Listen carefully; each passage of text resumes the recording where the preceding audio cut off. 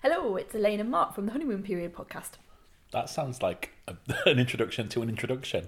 I feel we don't do an introduction. I've been listening to a lot of podcasts recently, obviously, because what else would I do with my day? But do they do their editorial conversations on the show as well? No, funny enough not. But yeah, they always say who they are at the beginning. We've never ever done that, and we've got lots of new listeners.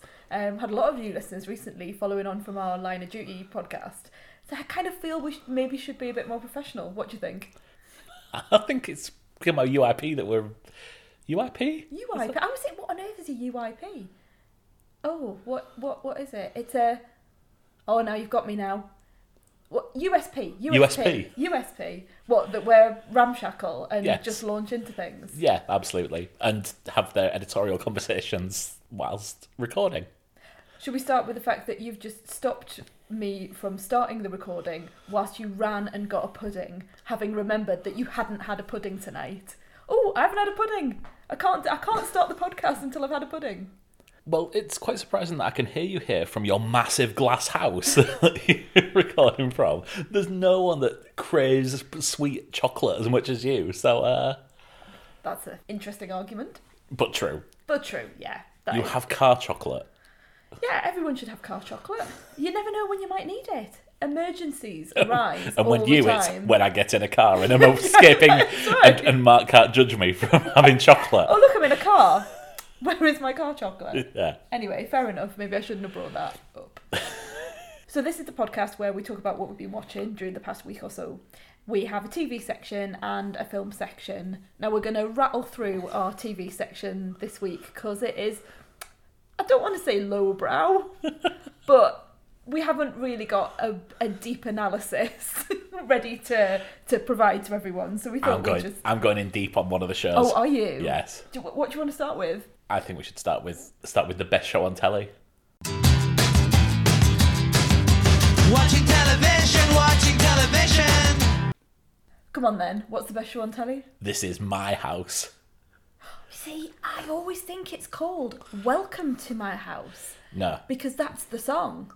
It's not even the theme song, it's just what they use halfway through. It's what they use halfway through, to break up the sections. Like an intermission? No, not really even that, just like we've just used talking television. Okay, right. Or watching television. When they pan out on the houses and look at them, get the drone out. And you get Flow Riders. Welcome to my house. I think you get dum dum dum dum. Okay, dum, yeah, you dum, probably do. And as that as well. Anyway, should we talk about what the show's about rather than just, going on about the theme tune? Absolutely. So this is kind of like The Masked Singer. Yes, but for houses. But for houses. And without the celebrities contestants. So you've got Stacey Doolin presenting it.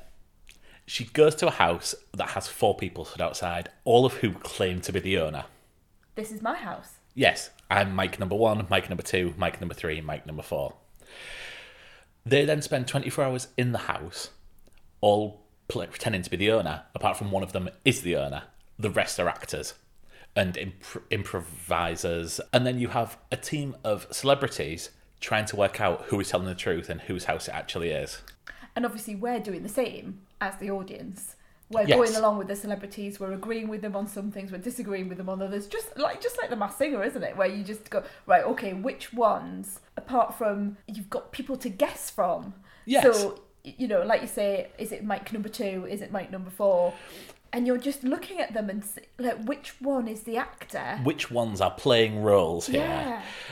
I mean, it's quite telling that at one point we were completely thrown and thought it was so obvious that it was someone, and then they got eliminated because the person whose house it is needs to be picked by the panel of celebrities, which is Emily Attack, Bill Bailey, Judy Love, and Jamali Maddox. Great celebs, actually. I really enjoyed them. I'm not really familiar with Jamali Maddox and Judy Love, but they're so funny and everyone's real personable on it. And then they have a guest judge each week. They seem to be really getting on as well. Yeah, so they've had Jimmy Carr on, haven't they? Yeah, they had people that we don't know. Is it Spencer? Spencer Matthews and Vogue Williams. Right, okay, good. I'm glad you know. Judge Rinder was one week. Yes, yeah. I think Lawrence Llewellyn-Bowen was one as well. Yeah, he was quite early on.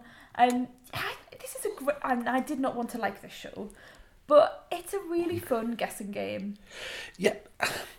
All it is people pretending to own a house. So you will see them in a bedroom and they will say, yeah, I picked these covers out in 1996 and we've never changed them since.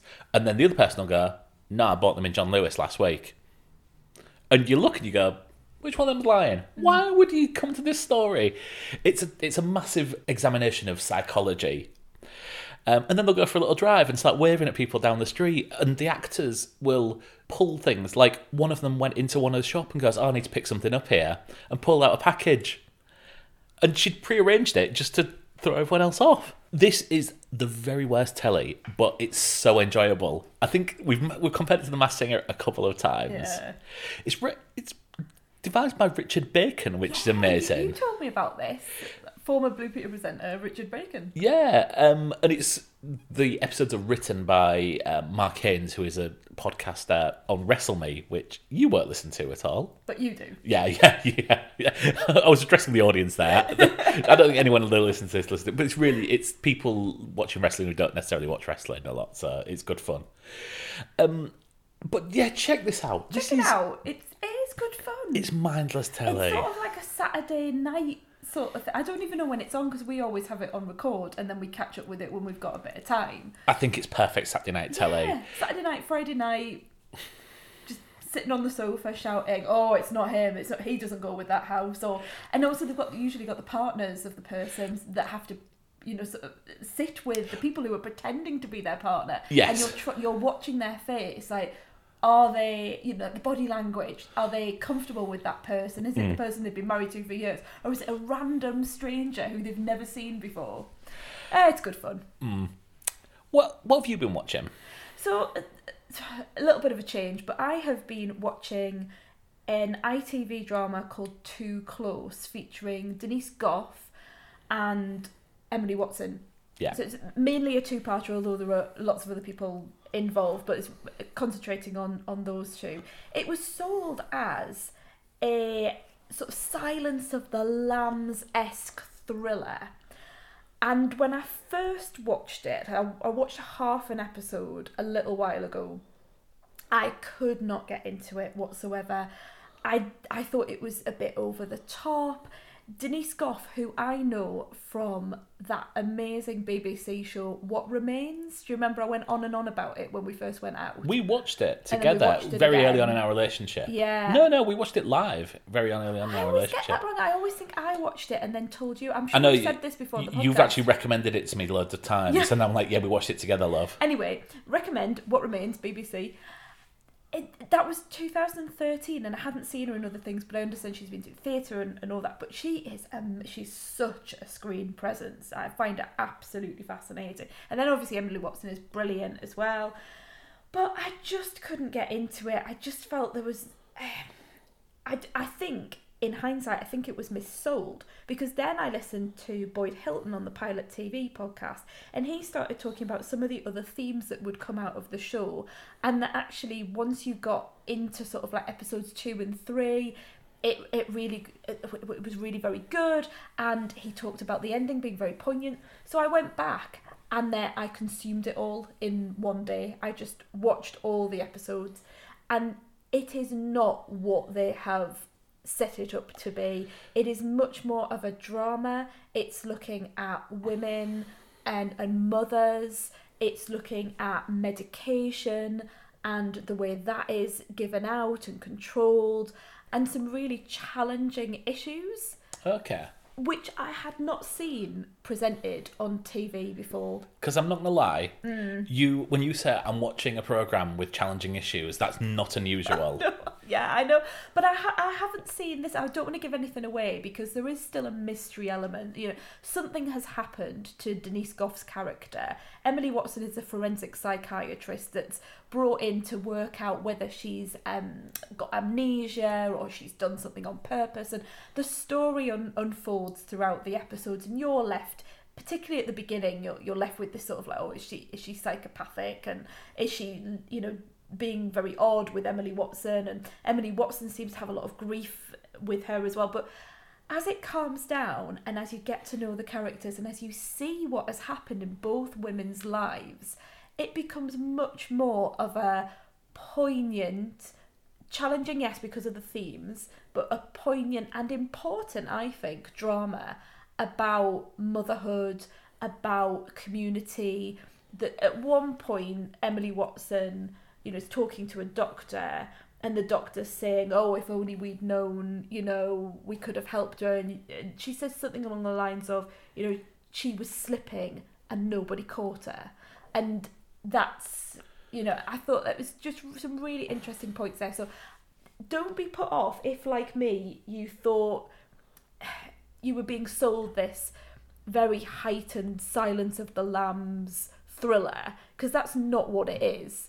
If you're looking for that, you might be a bit disappointed.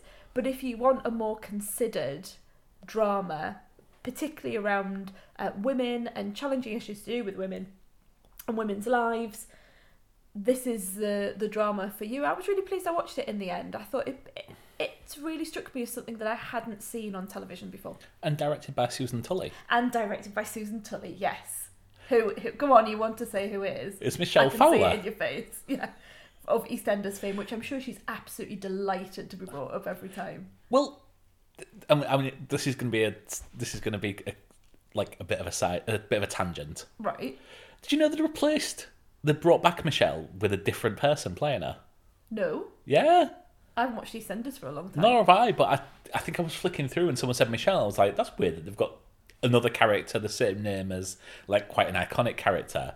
And I looked it up and it's just a different person. Oh, okay. This might have been a year ago that this happened. EastEnders news there for everyone. Suzanne Ross as well in Grange Hill. Bit before my time. Sausage on a fork flying through. All right, we're not going down nostalgia corner. Yeah. Do you want to talk about the Mare of Easttown? Oh, I forgot we watched that, and it's not the Mare. Oh, you are driving me mad with this. It's Mare, and that's her name, and it's not Mayor. Is it Mere? Is that how you spell it? It's Themare. Oh, stop it. So this is the brand new big HBO drama. They seem to have one every few months now at the minute, don't they? All of these are centered around a big acting focal point, and in this one, it's Kate Winslet. She is playing a chief of police. I mean, as if anyone listens to our Line of Duty podcast will know, I have no clue what British ranking system for policemen is. I was just thinking that. She's definitely not the chief. I think she's a detective. She wears clothes rather than a uniform. Yeah. So yeah, she's... But she was reporting to someone else within one of the episodes, so I think she's a fairly high-ranking detective, but I don't know what. Who's set in a small town where she has a small amount of celebrity as being a high school sports star. She has got a family. She has custody of her grandchild. I don't think we've seen much of this, but it seems like there is certainly the parent of the grandchild has certainly passed away. That's what we're sort of guessing from the first episode. As always happens in these HBO programs, episode 1, which is all that's shown, ends with a murder. I think this is by the numbers HBO drama. Really? Oh, I'm so surprised. I am so getting sick of these marginally tortured police detectives have to solve a murder, and episode 1 ends with a female protagonist naked in a river. How many more of these are we going to have? I think this is very different. I think you've got Kate Winslet, who is clearly acting her socks off here. Mare, who she plays, I think is so multifaceted. I don't think we're getting a by-the-numbers performance here. I think you've got a load of grief in there. You've got joy in there. You've got 1 minute she's, just rolling around in her car looking miserable. The next minute she's off having ostensibly a one-night stand. How many of those things could be replaced if you just said Amy Adams in Sharp Objects? Oh no, I don't think that is true. I think you've got all this thing with the community, with her being this basketball star. I think there are some really well drawn out relationships that are there and really, really well done. It's, to me, and look, this is really well made, but as are all the others, and they all, if you took a shot of them, to me, you can't really tell apart from if the star's on screen. I'm just getting bored of them. Okay, well, maybe it's more the style of show then. Yeah, and it's incredibly well done. It's incredibly well made, and there is great acting as part of it. But I could see, you can see who the victim's going to be from the first second they appear on screen. But typically with these shows, you see the victim and you don't know very much about them, or you get a little bit. Here we've got a young woman who is the victim. We know a lot about her life, and I hadn't seen her lifestyle and what has happened in her life depicted like that before. You typically with these shows, you get either a very well-to-do woman who ends up, dead at the end, or someone who is really, really destitute. Here we've got a victim who has more to them. There is so much going on in her life. She's, I don't want to give the game away with what happens, but there are things in this that I had not seen before. There's female violence, which I hadn't seen depicted, or not for a while anyway, and it's certainly not something that we come across very regularly. There's some very, very interesting ideas around the relationships that the victim has. I thought it was different. I really did. We were both playing with our phones 10 minutes in. I don't remember doing that. We were, because I thought, well, if she's playing with her phone, I'm going to play with mine. I don't remember doing that at all. You definitely did. Okay. I'm going to carry on probably watching it in the background. Okay. I don't have that much interest in this, though. I don't care who did it, and I think that's probably the key thing for me. Kate Winslet is perfectly good in this. But then, like I said, I think Amy Adams set the bar so high with Sharp Objects. Amy Adams wasn't a detective in Sharp Objects. Yeah, but she was still solving a mystery. I mean, it's... But, yeah, I think it's a very, very different show with really, topically very, very different. Even, the class of the people involved... There's a huge... I think you're mixing up Sharp Objects and this. I would never put those two together. This and Happy Valley, which is a British show, I would absolutely put those two together. I feel... very similar. I just feel like... those little wheels where you can... It's like certain heads and then certain bodies and then certain, trousers, and you can choose different outfits, and you can use, a clown face and a businessman suit and then gorilla legs. I feel it's policeman, detective, something else, and then backwater town, metropolitan city, and it's just the HBO wheel, and then there's always a murder. There's always a murder. That's the nature of the show. That's what this show is. If you don't want a murder, don't watch shows like this. Yeah. This is what this is. It's a crime thriller. I might just not like crime thrillers. I think that might be the case. And I think... But there just seems to be so many, and it might just be because I live with you. Yeah, that could be it as well. But yeah, are you looking for something a bit different? I think that I think you might be right there. Like I said, it's perfectly fine, and I'm glad that you enjoy it because it's absolutely right up my street. Probably should clarify because we've so This Is My House is on BBC and on the iPlayer. Too Close, is that ITV? It's ITV. I think they're the ITV player. And The Mare of Easttown is... You can't help yourself now, can you? Especially now that we've had a disagreement about what we think about the show. You're going to be even worse with it now. I just enjoy winding you up by saying it now, as anyone listening can probably tell. Anyway, carry on, Mark. Mare of Easttown. The Mare of Easttown is on Sky Atlantic. The first episode was on Sunday just gone, and then it's weekly episodes. Should we move on to movies? Yes, let's. I wonder if we're going to have a difference of opinion about Godzilla versus King Kong. Let's go. Let's see. And just like the movies, we play out our last scene. Rawr. And that concludes our review of Godzilla vs. Kong. Not Godzilla vs. King Kong, if we're going to get pedantic about names. Did I Is it not King Kong? No, it's I keep Godzilla calling versus it that. Kong. Yes, I know you've said it about no. 14 I know, times. I haven't. But I just ignore it because I can. And it doesn't matter to me. Yeah, that's my review. That's the bit I enjoyed. Rawr. And all other bits, not bothered about.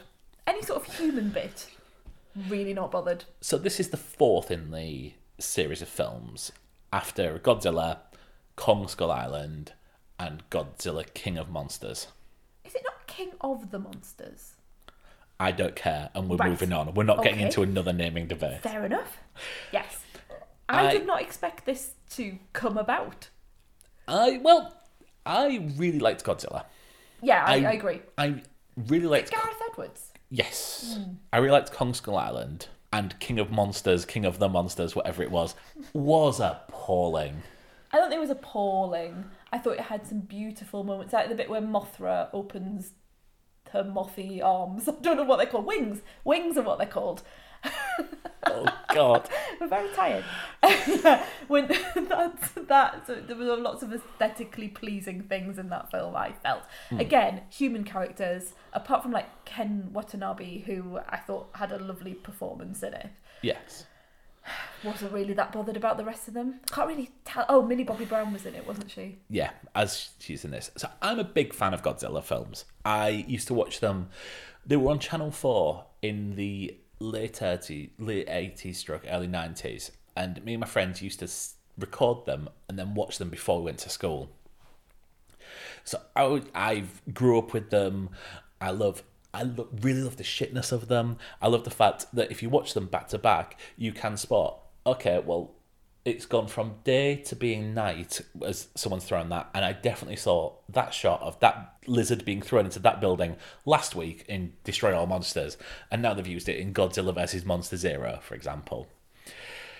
I think I took you quite early on to see Godzilla, the Japanese original Godzilla. Yeah, I didn't know what I was in for there when you said, let me... and I think you were nervous. Oh. So you took me to like the local independent cinema and said, I'm going to show you this original film. 2 films we went to early on where I spent the first half hour going, oh my God, Elaine is going to hate this. One was Godzilla and the other one was A Hard Day's Night. But I really enjoyed it. I think it's not the film that you think it's going to be. No, it's not at all. The Japanese reaction to the atomic attacks on them. It's very political. It's very socially conscious. Yeah, the history, and I could see it coming out. I remember I did A-level history, and we watched films, not looking at the content of the film, but analysing what was going on at the time in the world that then leaked into the film. And that's what Gojira reminded me of. There's so many like that. Yeah, there's so many films like that. And I think, yeah, it encapsulates the moment perfectly. Yeah, I think, like you said, I didn't think this was going to be made because Godzilla King of Monsters absolutely bombed at the box office. I don't think anyone was asking for this show-off between Godzilla and Kong. I wasn't. Although the internet seemed to be really excited about it. When the trailer came out, everyone lost their shit, didn't they? They were like, oh, look at that. And it did look very impressive. And those are the bits I enjoyed in the film. I've got a theory on this. Okay, go on. I think everyone has been so starved of blockbusters. And we've had to put up with like fake Netflix blockbusters that are kind of like a blockbuster, but a little bit smaller. And then this came out, and it is big monsters throwing other big monsters into buildings. Yes. This is still as shit as Godzilla King of Monsters. Okay, fair enough. And I've got some very specific problems with the plot of this. I've had so many different reviews of this which say anything with any human in is rubbish. Agreed. But can we just dig deep into this? Because this has got really good people in. So Alexander Skarsgård is a good screen presence. Yes, but he starts off being one character and he ends up being another. Something went on in this film because he starts off being very nerdy, he looks very unkempt, he's like a discredited scientist, and then a couple of scenes later he's action hero, action man. Yeah, absolutely. Leading man, perfectly capable of doing everything, and everyone's looking at him. You've got Brian Tyree Henry, who is from Atlanta. I really hope he makes a thing, because obviously Lakeith Stanfield and Donald Glover have become such huge stars. Donald Glover first, now Lakeith Stanfield is nominated for an Oscar this week. Brian Tyree Henry is so good in Atlanta, and I really, really think he's such a good comedic presence. He has nothing to do in this other than play this fake conspiracy theorist. Hey, he's a podcaster. Who's thought of as being like the hero of this when he's like, oh, you don't drink tap water, do you? He gets to hang around with Millie Bobby Brown, who I really like in Enola Holmes. I think she's annoying in quite a lot of other things, and boy, is she annoying in this. Julian Dennison, who is Ricky from Hunt for the Wilder People, and I think he's Deadpool 2. So good in Hunt for the Wilder People.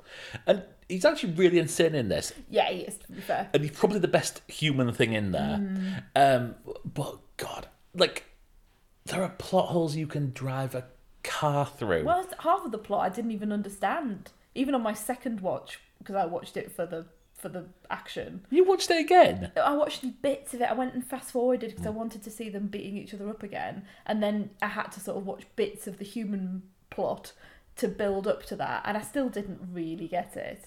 Eliza Gomez turns up as Baddie. I don't know who that is. So she's she's the daughter of the owner of the big company. Oh, she is just a bad person. Yes, I get what you mean. Yes. Yeah, she just rocks up and she's horrible to everyone. And there we go. And she's very pretty. Yeah. And that is I think at one point we turned to each other and goes, she's only there because she's very good looking. Rebecca Hall, who's normally such a good presence. Well, I think she is. I think she's doing the best work she can, particularly because she has scenes, and this is the one thing I really enjoyed about it. She has scenes with a little girl who I understand is deaf in real life. Yes. And she is using what I presume to be ASL, American Sign Language. Yeah. Great. We have experience of British Sign Language in our home life. Yeah. We use BSL.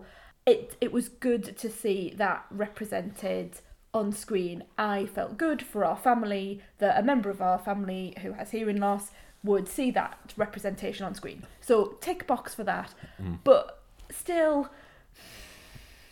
the whole thing. Lance Reddick turns up just in the background, like for is he maybe there? one scene. Oh, you're right, yeah. And he just appears and like they talk to him, and I'm like, have I missed something? Like, when did he turn up? So something went on with the editing. However, the action, I loved the action. I thought it was beautifully rendered.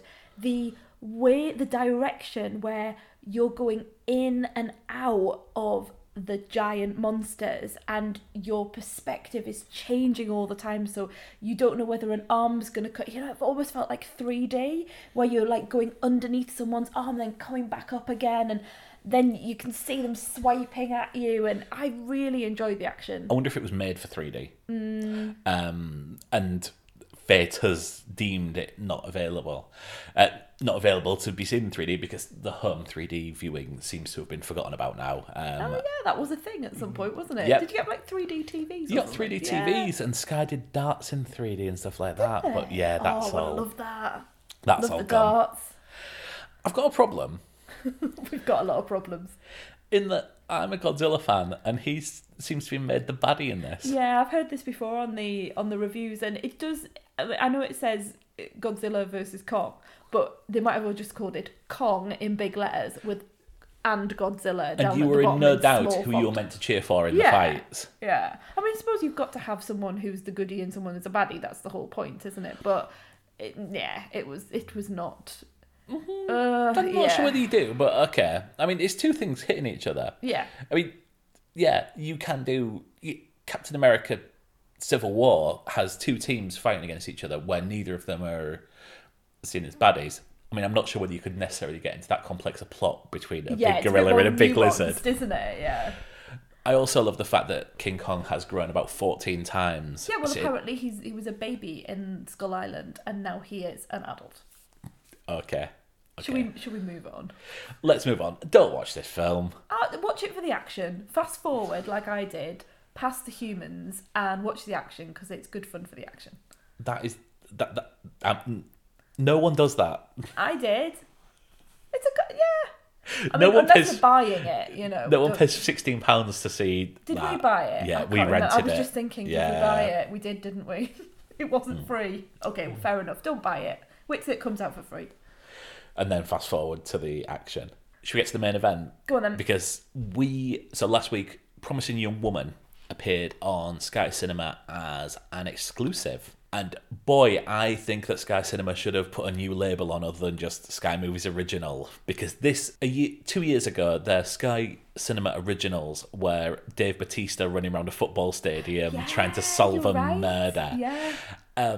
This is somewhere beyond this. This is a big name film that is designed to go in theatres. It has gone in theatres in America. It's an Oscar And BAFTA. Oscar and BAFTA, BAFTA winning film, BAFTA winning, Oscar nominated film, and It's Sky have so just much gone hype. Sky Cinema Original. Yeah.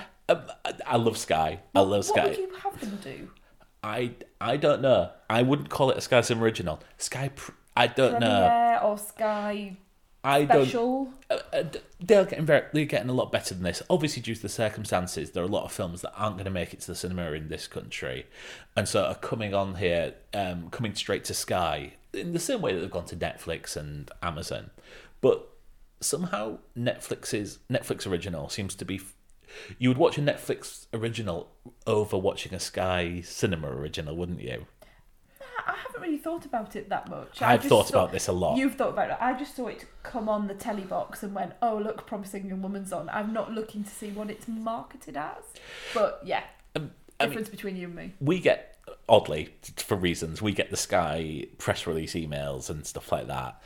And the first ever Sky Cinema original to win a BAFTA award. Did Dave Bautista not win a BAFTA award for Final Score? But also, like, I don't think it's not really a Sky Cinema original, is it? Like, it's Emerald Fennell's film. Yeah. Anyway, let's get on to the film. That was just my little rant on it. I don't think we're going to go too deep in this, but I think we're going to go into spoilers after our initial thoughts. Yeah, so do our reaction first, our spoiler-free review first, and then we'll shout for spoilers for anyone who hasn't seen Promising Young Woman. Because we haven't really spoken about this film since we watched watched it. At all. Apart from, I wanted to speak to you, and you said it was okay. Because I was like, do you want to save it to the podcast? Do you want to save it? But can I just talk about something? But it was mainly because I couldn't get my head around it, and I didn't know what I thought about it, and I just wanted to say to you, God, I don't know what I think about that film. And that was kind of my instant reaction at the time was, I found it thought-provoking, I found it controversial, provocative, ambitious, but I just, there was so much going on, particularly as a woman, having experienced some of the things that are being depicted in this film. So much going on, and I still, even now, and it's been a while, I've had lots of time to think about it, I've read reviews, I've listened to interviews, I still don't know what I think about this film. So, just a quick overview. So this is a revenge, would you call it a thriller? Crime thriller? Yeah. Thriller, but it's comedy in there as well. It's Carey Mulligan. Dark comedy. It's Carey Mulligan, who has had an experience through college. One of her friends had an experience, and she is going out and taking revenge. It's difficult to describe, isn't it? She's essentially pretending to be drunk in clubs, and then, in inverted commas, the nice guy. That's who she's going for. She's going for the people that most would look at and go, oh, they're just going to take her home. They're a nice guy. They're going to make sure she gets home okay. And actually, that's when you see the switch. That these people might even look at themselves as nice people, but as soon as she comes out of the drunkness, and she reveals that she's sober, you can see, all of that panic and fear and everything that comes with that. It's really, really difficult to describe because this is so many films in one. Yeah. I even want to say, like, it's a romantic comedy at some point, because there is a section in the middle where it goes absolutely into that type romantic of film. Comedy. I think we need to go into spoilers quite soon. I will say I love this film. I am addicted to this film. I've been thinking about this film all week. This film, I'm amazed. I can see how women are really deeply affected by this, but as a man, I am so deeply affected by this as well.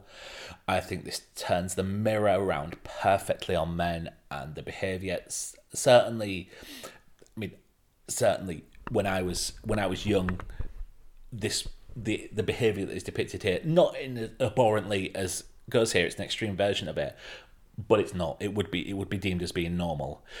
You look at media from the mid-2000s, pick a random thing, Avenue Q, there is a line in there, take her home, she's wasted. It's depicted as normal, and we are getting to a point with this and a companion piece, and everyone's made the thing, but I May Destroy You, to look at boundaries in consent and look at the grey areas. And there is obviously the both centre around a really, really problematic sexual assault, but they also explore other areas of when is it okay, when is it not okay. And how do we look at people who have been accused and who are victims? Yes. So, the title in itself is a play on, Promising Young Man. In a real life court case. Yes, where, you're essentially saying, but this young man has his whole life ahead of him. Why ruin his life for this act of perhaps banter or something that you've done when you're young, or something that is like you say, where no one really knows what happened, in inverted commas. Yeah.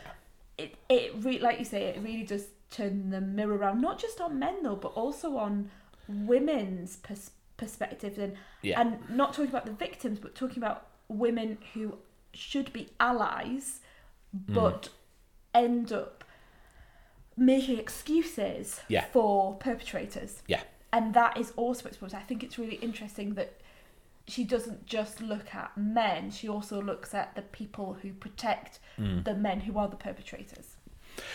So I would recommend anyone to watch this, unless there is obviously many people where this could be triggering for some people. If you know that somebody's going to be triggered by this, you can make your own decisions on this. I think from any young man, this needs to be seen, because I wish I'd seen this at 18 because I would have learned something about it. Can we go into spoilers? Yes, let's do, because I can't come up with like a pithy review of this without talking a little bit more about what has happened. So massive spoiler alert for Promising Young Woman. We are going into spoilers now.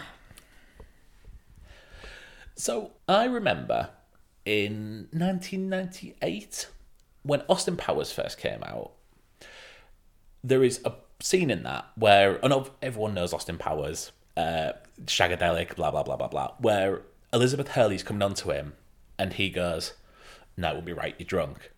And I remember in 1998 that feeling, I didn't expect that character to do that, because the idea of a girl being drunk and then someone hooking up with her is so prominent in media all the way through, from the beginning of media through to probably, even 10 years ago. There is a film, it came out about the same time as Paul Blart Mall Cop, and it's Seth Rogen as a mall cop, where he hooks up with Anna Faris when she's high on pills. And I think there is a line to make it less problematic where she's like, "Whoa, what are you doing stopping?"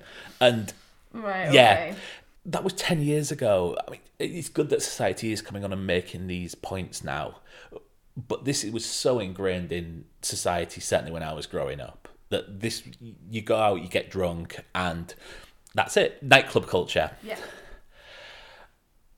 This really made me think about not so much my actions, and not so much my actions of my friends, but this will have happened most nights when I've been out. And not even to the extent of the assaults that potentially take place or Yes. do take place, but more in the general behaviour as well. You know, the behaviour of men on a night out, and we've all seen it. We've all seen groups of blokes, particularly in those sorts of scenarios, jeering at women, or you know, and then also the turning as well of can you not take a joke? And there's a scene in the film where there's some builders or something that start shouting at her, and when she just stands and stands her ground and stares at them and is strong and confident woman, they absolutely go back onto that idea of can you not take a joke? And that's it's the writing of this is so clever, because it's really representing what we see very, very frequently. The casting is so brilliant, because for the guys that she meets in clubs to be nice guys, they cast them so well. Adam Brody as Jerry in the opening scene. It's obviously famously in the OC. He was in Shazam last year or a couple of years ago, wasn't he? Was he? I can't really remember him. I knew him when I saw him, and I knew. Well, and you know what? I felt really safe with the fact that he was going over to her, and because the two guys that were with him were just so leery and making lots of comments that were really awful. Yeah. And then he's like, come on, and then it shows you, doesn't it? It's such an educational film that when they get in the taxi and he then suddenly changes where they're going, and you're watching her, and at no point in time is she giving him any sort of signal that she wants to go back to his house. She's saying, I want to go home, and he's like, come to mine for a drink, and he makes all the decisions for her. Christopher Mintz-Plasse, in a similar role, obviously made his name in Superbad, which is a film about young lads trying to get to a party with alcohol because they want to hook up with the girls there. And he says he's a nice guy. He's the one that repeats, I'm a nice guy, I'm a nice guy. And she then throws back everything that he's just done. Where she hasn't actively said, this is what I want to happen between us. And she points out that it's used in the trailer quite a lot. She points out that he knows nothing about her, even her name.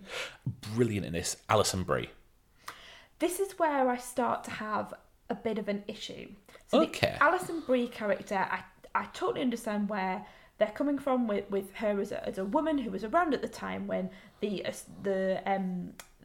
what I think they don't use the word rape in the film at any point during the film, but we're presuming that is what has occurred. So this guy Al has had sex with her without her consent because she could not have consented at that time. It has been blackout drunk is the term used. You later find out that they videoed it, and there were a group of men around essentially cheering him on. And I don't know whether there's any suggestion that they also took part in the assault, but there's this awful scene. We don't get to see it, but you can. It's very much you know what has happened in that room. She is meant to be a friend who was there at the time. You learn that Nina went and talked to her about it, and there's all this thing about she wasn't believed, or Alison Brie's going, oh look, we were all drunk at that time, loads of things happened, and Kerry Mulligan's character then takes her revenge by getting Alison Brie's character drunk and then essentially setting it up so that she feels she has been in this. She sets her up so that she is so drunk, and then sets it up so that she wakes up in a hotel room with a man, not knowing what has happened. I found that really problematic. It is completely problematic. I did not like it one bit. Carrie Mulligan's actions in this are not certainly not defensible. She kidnaps a child. That's another thing. And she goes in. I think it might be on purpose that she goes in harder on the females than she does on the men at certain points, up to a certain point, because she, I assumed that she would be committing acts of violence on these men. That certainly doesn't seem to be the case, because she teaches them a lesson, tells them about their actions, essentially turns the mirror back on them, and then seemingly leaves. There's certainly no indication of serious violence. But she she kidnaps a child, the college dean's child, and she certainly sets Alison Brie's character up. Yeah. I think obviously they are abhorrent actions in themselves, and it's not a case of tit for tat. This is, and I don't think the film displays them as that. I still find it really difficult. I can understand that. I still find it, and the only way I can get around it is by, and halfway through the film, I sort of this is not realism. This is a heightened, satirical, whole mix of different genres all brought together. And that's one way I sort of got round it in my head, was by thinking, this isn't real. She's not really, obviously, I'm not saying that it's a fantasy, but the film itself is pastel colours, and the style of the film is bold and bright. And I'm not saying it's a dream, but it's certainly not. It's grounded in reality in terms of what's happening with the men in the film, and it's showing us what happens. It's a societal thing that we're looking at. But I then felt that it wasn't very realistic in terms of what was happening otherwise in the plot. I'm not explaining myself very well here. Do you see what I mean in terms of, it's a heightened film, it's a satirical film, it's a. I think you're. It's not a Mike Lee. I think you're apologising for finding these things problematic, whereas I think these are meant to be problematic. Right, okay. You're meant to feel uncomfortable about Cassandra's actions in this, Cassie's actions in this. Yeah. So that I don't think you need to start looking into why you find these problematic. I think they're 100% meant to be. Could we talk about Bo Burnham's character? Because I didn't know. I only know Bo Burnham, and I suspect you don't know him at all. I know him as the writer and director of 8th Grade, which is a film that came out a couple of years ago. Like that? Yeah, it's a lovely little film. But he's a stand-up comedian. I think he made his name on YouTube, sort of just posting his own sets, which I haven't seen any of, but I've heard really good and really interesting things about them as a stand-up. He is the perfect foil in this. I really liked him. Yes, and I'm still not sure whether I should like. That's what it makes you think. Is should we like him? I still got to the end and I was thinking, oh well, he was in the room, but and I was making excuses for him when we find out he was in the room when Nina was being assaulted, and he's on the video. Yeah. I was still then thinking, oh well, he was young at the time, and maybe he didn't know what was happening, and I was doing all of those things of like, why ruin it? He's now a doctor, and that's what it's meant to do, isn't it? That's the whole point of that casting. Yeah, absolutely. I mean, the whole thing around this is that people who are ostensibly good people can do really bad things. Awful things, yeah. And can look away at the wrong time, and we can forgive these people, but the victims still need to live with that. There is such a good sequence in a pharmacy, which is, like you mentioned earlier, straight out of a rom-com, and it's just before the twist where you find out that there is a video that's going around of the incident between Nina and Al, and he appears on it. Which I saw coming a mile off, to be honest with you. I didn't. Did you know? No. I just thought this is too good to be true. We need to talk about the ending. Yeah, and that was the other thing. Before we go into it, all right. How good are Clancy Brown and Jennifer Coolidge? Jennifer Coolidge as Cassie's parents. Yes. Yeah. Just perfect. Scene stealing every time they pop up, which is only a small amount. Yeah. The passive aggressiveness of her mother is very interesting. And Clancy Brown's sort of this world weariness, but also there's a lovely bit where he sort of says, we loved Nina as a daughter, but it's nice to have you back. Yes. And lots there about trauma and I suppose people wanting other people to get back to, sort of almost like get over it. Yes. Get over it. Pull yourself together. Yeah. And get on with your life. And now as long as you're happy, we'll be happy. Yeah. There's a lot in there in that parenting. So the ending. Yeah, this is where it kind of lost me as well.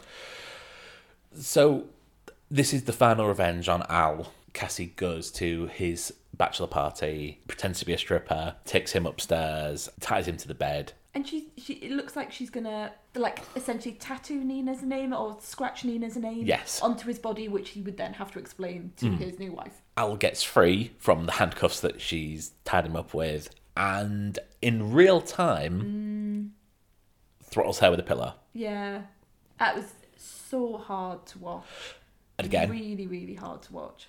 That's completely how it's. That's how it's played. Meant to be. Yeah, it is. Yeah. We are watching violence against women in absolutely how it occurs.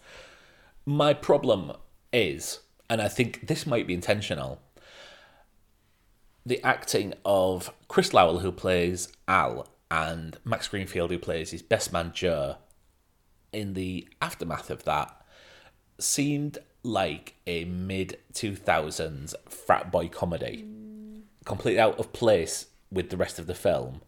I think this is intentional because these are good actors. I mean, I know Chris Lowell from Glow. Yes, and Max Greenfield from New Girl. I didn't know him. Okay, he was in the Big. He was in the Big Short. He's only a small role. Well, they're meant to be very privileged men. Yes. They're all they're doctors, they're surgeons.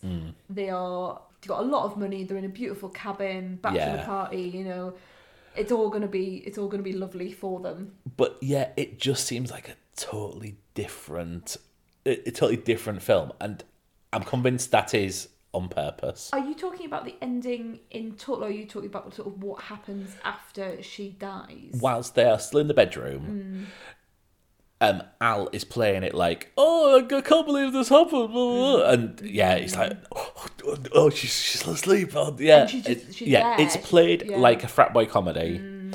It was almost like Weekend at Bernie's sort of thing with intentional overacting, and then we go into a bit of melodrama at the end where there is a suspension of disbelief. Things happen at exactly the same time when there's no possible way that they could possibly happen at the same time. And it's like she set it all up and she knew she was going to die, and everyone's getting text messages. And she knew exactly the time that the police would turn up. Yeah. To me, it knocks half a star off because it didn't... I mean, I think it's perfectly intentional by Emma Fennell. Well, I've got something to say on that because having read all of these reviews and listened to things, my understanding is that her initial cut was to end the film when Cassie is burnt, which again is another awful thing that she put. You know, they don't bury the body, they burn the body, and that was going to be the end of the film. And the studio came back and said, you can't end it like that, it's too much of a dark ending, it's you know, just cutting it there. I was ready for the cut at that point. Yeah, so was I. I was ready for the cut when he strangled her. I thought, oh, that's going to be it. He's suffocated her, sorry. So he suffocates her, and I thought that is going to cut to black, and that's going to be the end of the film. But instead we get this almost like she's planned it. And that's the bit that I really struggled with, was I can understand the point that she as a woman against him, when he is backed into a corner having shown violence against women before, of course he's going to be violent towards her, and of course she's not going to be able to get out of it as a slight young woman. He is going to overpower her, of course he's going to be able to kill her, and many incidents like this occur, you know, every year. So I can see that point. If she got out of it, if she, you know, she's not going to get out of it in real life, so this is what will occur.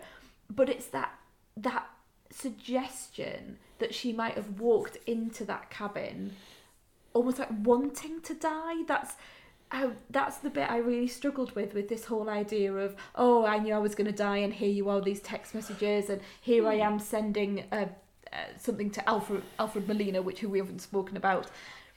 Do you know what I mean? Yeah. Just that whole idea of, oh, I knew I was going to die. And actually, I might have wanted to die. I might have wanted to die because the trauma, you know, I'm living with this trauma. I'll never get better.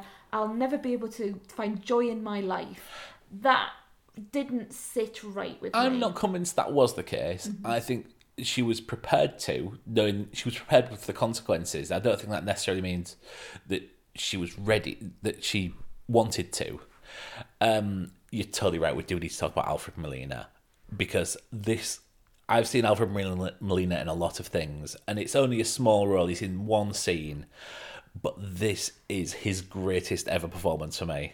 I thought he was fantastic, and he's such his physical presence as well. You feel there's a sense of danger there. That's absolutely how it's played. And she's wincing. Carrie Mulligan plays this so perfectly, but they play off each other.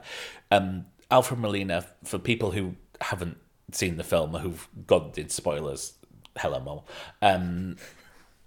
She will, you will. Alfred Molina plays the prosecutor and the attorney who defense attorney who defended the young men and Al Monroe in court. And he's had a turnaround. He's realised that this is not a good thing to be doing. And although everyone deserved a defence, so I should put that out there, but he's clearly been affected by the people who he has been defending. And he, as he says, he goes out to try and disgrace the women, to find things on their social media that they can show juries that will show, oh look, she's a party girl. Yeah, she's a party girl, and he is now living with the consequences. This could have gone one of either ways, because I think a lot of the film that I'm thinking of is The Last Supper. I don't know if you've ever seen that. I've not seen it, no. So it's Cameron Diaz's first ever film, and it's her, and I've not seen it for a long, long time, but it's her and her group of friends inviting people round to dinner who they may not necessarily agree with. So, say, for example, members of the Klan or something like that. I remember the premise, yeah. And I do remember if they find them objectionable, they will kill them. They'll kill them, yeah. Mm-hmm. And the way that film plays out, and spoiler for a 25-year-old film, is that they eventually find someone who they do disagree with, and they still kill them, and then they go on and see more about the killing. And I thought this was going to go down that road at some point, but she certainly sees the regret in his eyes, and he is paying the price for his actions. And it looks like she is paying off a thug to go in and beat him up afterwards, but she says, no, I'd leave him alone. Carrie Mulligan is fantastic in this. I think we've spoken about what's happened in the plot, and we've done a lot of plot pulling about, but we haven't spoken about her. I think she is brilliant in this. I mean, this is a phenomenal performance. I know she's always been a good actor. I mean, everything I've seen her in, particularly things like Never Let Me Go, I think is the title of the film. I love that film. It's incredibly dark, incredibly powerful. She's fantastic in that, and she is wonderful in this. What a switch sometimes in her face.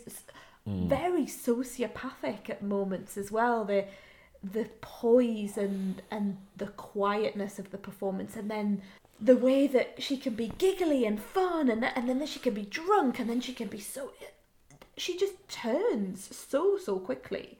And the scenes at the end with Bo Burnham, when she has seen the video, she just cuts him off. There is no love there anymore. There is nothing, and she is absolutely convinced of what she must do now. And that was quite chilling, actually. So her performance, the way that she could just take everything that had gone before, shove it in a basket and go, actually no, I don't like this person anymore, and I'm not going to feel sorry for them, and I'm not going to feel regret, and I'm not going to try and understand their point of view. I am now going to absolutely ruin their life and blackmail them. And a brilliant performance. I get the feeling she's going to win the Academy Award on Sunday. Who is she up against? I'm glad you asked, because I have it in front of me. So Frances McDormand for Nomadland. Who won the BAFTA? Yeah, won the BAFTA. I've only seen one of these films. You've seen none of them. Yeah, true. Well, I've seen Probably Single Woman. No, sorry, one of the other ones. Oh, okay. Right. Vanessa Kirby for Pieces of a Woman. Which is not a film I can watch at the moment because it's about a loss of a baby. Yeah, I'm similar. It's not a film for me at the minute. Not right, yeah.